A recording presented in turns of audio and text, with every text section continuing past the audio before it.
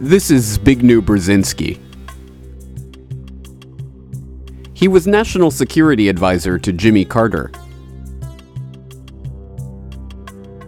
He is currently a top foreign policy advisor to Barack Obama.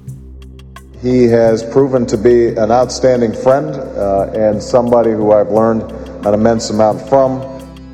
And in 1979, he supervised a covert American intelligence operation to fund and train the Afghan Mujahideen that would form the base of Al-Qaeda.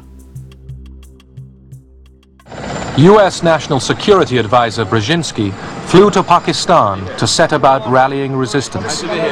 He wanted to arm the Mujahideen without revealing America's role. On the Afghan border near the Khyber Pass, he urged the soldiers of God to redouble their efforts. We know of their deep belief in God, and we are confident that their struggle will succeed. That land over there is yours. You'll go back to it one day because your fight will prevail and you'll have your homes and your mosques back again because your cause is right and God is on your side.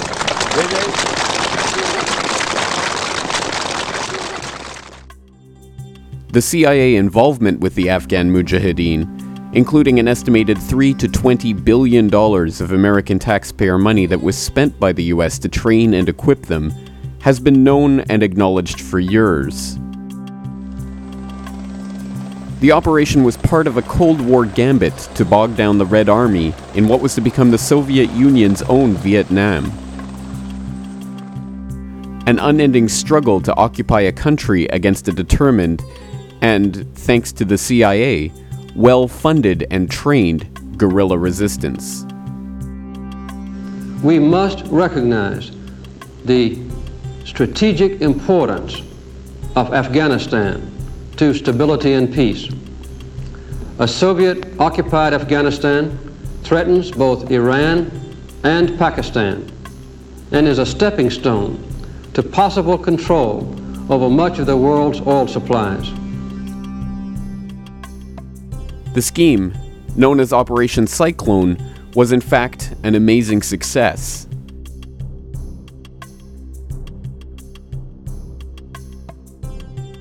The years of guerrilla fighting and thousands of deaths demoralized the Red Army, drained the resources of an already overstrained CCCP, and emboldened citizens in other Soviet satellites to throw off the yoke of communist repression.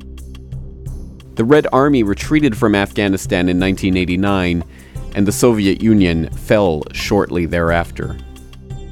What is hardly ever acknowledged, however, is that the CIA involvement with the Mujahideen did not start after the Soviets entered Afghanistan, but before the invasion took place.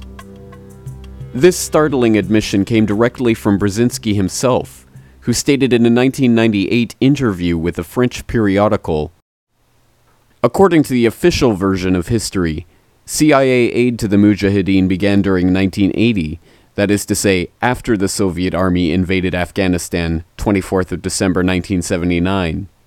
But the reality, secretly guarded until now, is completely otherwise. Indeed, it was July 3rd, 1979, that President Carter signed the first directive for secret aid to the opponents of the pro-Soviet regime in Kabul. And that very day, I wrote a note to the president in which I explained to him that in my opinion this aid was going to induce a Soviet military intervention." This is an important point. What it means is that the CIA did not merely take a pre-existing movement of freedom fighters and aid them in their fight against the Soviets. What it means is that Western intelligence actively recruited Islamist extremists for the express purpose of provocateuring the Soviets into invading. By Brzezinski's own admission, if these Mujahideen had not been fostered by the CIA, the Soviets may never have invaded Afghanistan in the first place. In a very real sense, then, Brzezinski and the US government fostered an extremist element of militant Islamists and helped form them into an effective fighting force. It was from the ranks of these Afghan Mujahideen that another group was to emerge, composed mostly of so-called Arab Afghans or foreign fighters who came to Afghanistan to take up the jihad against the Soviets. The expulsion of the Soviets from Afghanistan was to be just the first of their battles, and after the Red Army left, their attention was to turn elsewhere.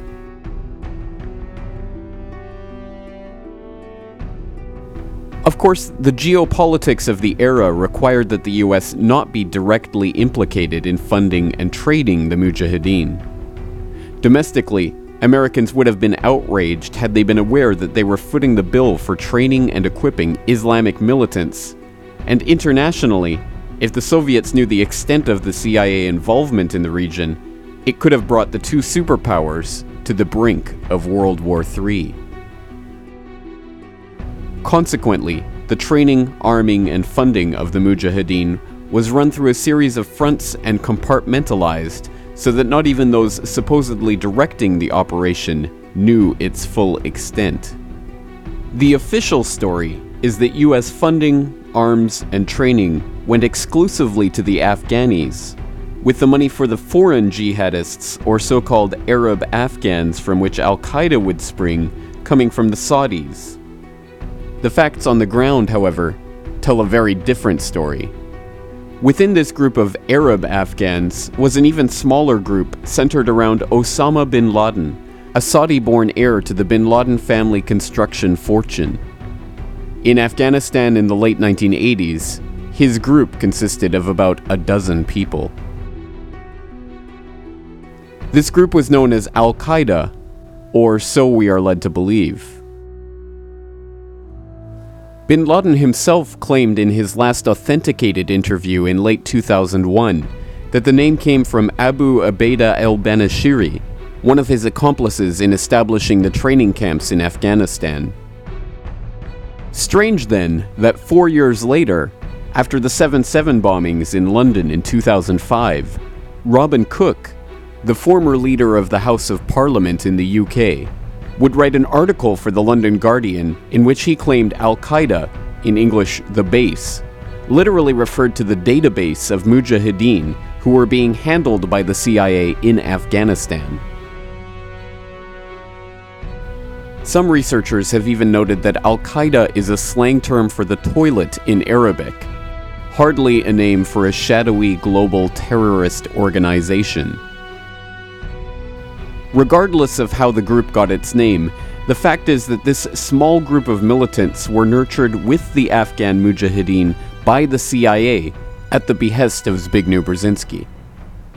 There is evidence of direct US involvement with Osama bin Laden and the hardline Arab militants in all three areas of Operation Cyclone, including funding, training, and arming the Arab Afghans. The startling truth, according to the sworn testimony of Michael Springman, an official at the Jeddah consulate during this period, is that not only was the CIA providing training to bin Laden and his operatives, but that bin Laden was, in fact, a CIA asset, and the agency was rubber stamping visas for his operatives to go to the US for training.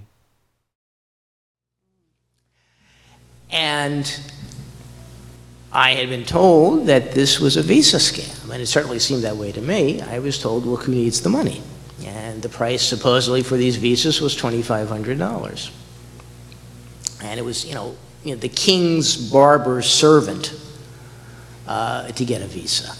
Freres was seen filling out visa applications for people in the consulate. It was just absolutely incomprehensible to me. And people I talked to who had been there really didn't want to say much more about it. And it wasn't until I was out of the Foreign Service, when my appointment had been terminated for unspecified reasons, that I learned from three good sources. Joe Trento, the journalist, a fellow attached to a university in Washington, D.C., and a guy with expert knowledge on the Middle East who had worked for a government agency. They said, it's very simple. The CIA and its asset Osama bin Laden were recruiting terrorists for the Afghan war. They were sending them to the United States for training, for rewards, for whatever purpose, and then sending them on to Afghanistan, and most likely the problems they had with the liquor at the consulate, large amounts of it disappearing, it being sold at very high markups, and so forth, was being used to fund this. Perhaps not coincidentally, the US consulate in Jeddah, from which the CIA was smuggling operatives for bin Laden in the 80s, was the very consulate from which 11 of the 9/11 hijackers were to receive visas to enter the US, many of them using a special fast-track program called Visa Express, which only began 4 months before 9/11. Likewise, evidence links the CIA and bin Laden through arms sales. The suggestion that bin Laden was a customer for CIA arms has been repeated by Der Spiegel, BBC, and many other mainstream media sources. But in Simon Reeve's 1999 book, The New Jackals, one CIA source is quoted as saying that US agents armed bin Laden's men by letting him pay rock-bottom prices for basic weapons. Incredibly, the funding for the Afghan operation also connects the US to Osama. The US provided the funding for the operation to the ISI, the Pakistani Inter-Services Intelligence, which worked closely with the CIA. In turn, the ISI, in cooperation with the CIA, distributed these funds to the Afghan Mujahideen through a front organization known as MAK, or the Bureau of Services. And one of the key men involved in arranging the finances of MAK, Osama bin Laden. After the Soviet withdrawal, Osama would take control of the organization, and it would become the base of what we now know as Al-Qaeda. In fact, the CIA, through their Pakistani proxies in the ISI, not only funded, armed, and trained Osama bin Laden, but helped spur poppy cultivation to record levels in Afghanistan in an attempt to get the Soviet troops addicted to heroin. And they created the Taliban, the hardline fundamentalist group that would take control of Afghanistan after the Soviets withdrew. And the Taliban government would become the only government in the world willing to harbor Osama bin Laden from 1996 onwards. The simple fact is that US involvement in Afghanistan from 1979 onwards implicates them in the founding, funding, and training of Osama bin Laden and other hardline militant Islamists. And as we shall see, the ties extend much further into the 90s and beyond. But what does Brzezinski, one of Obama's top advisors, think about this? Does he, in retrospect, admit the danger in having nurtured Al-Qaeda and the Taliban into existence? Does he regret American involvement in the region? In his 1998 interview with Le Nouvel Observateur, he stated, "What is most important to the history of the world, the Taliban or the collapse of the Soviet Empire? Some stirred up Muslims or the liberation of Central Europe and the end of the Cold War?"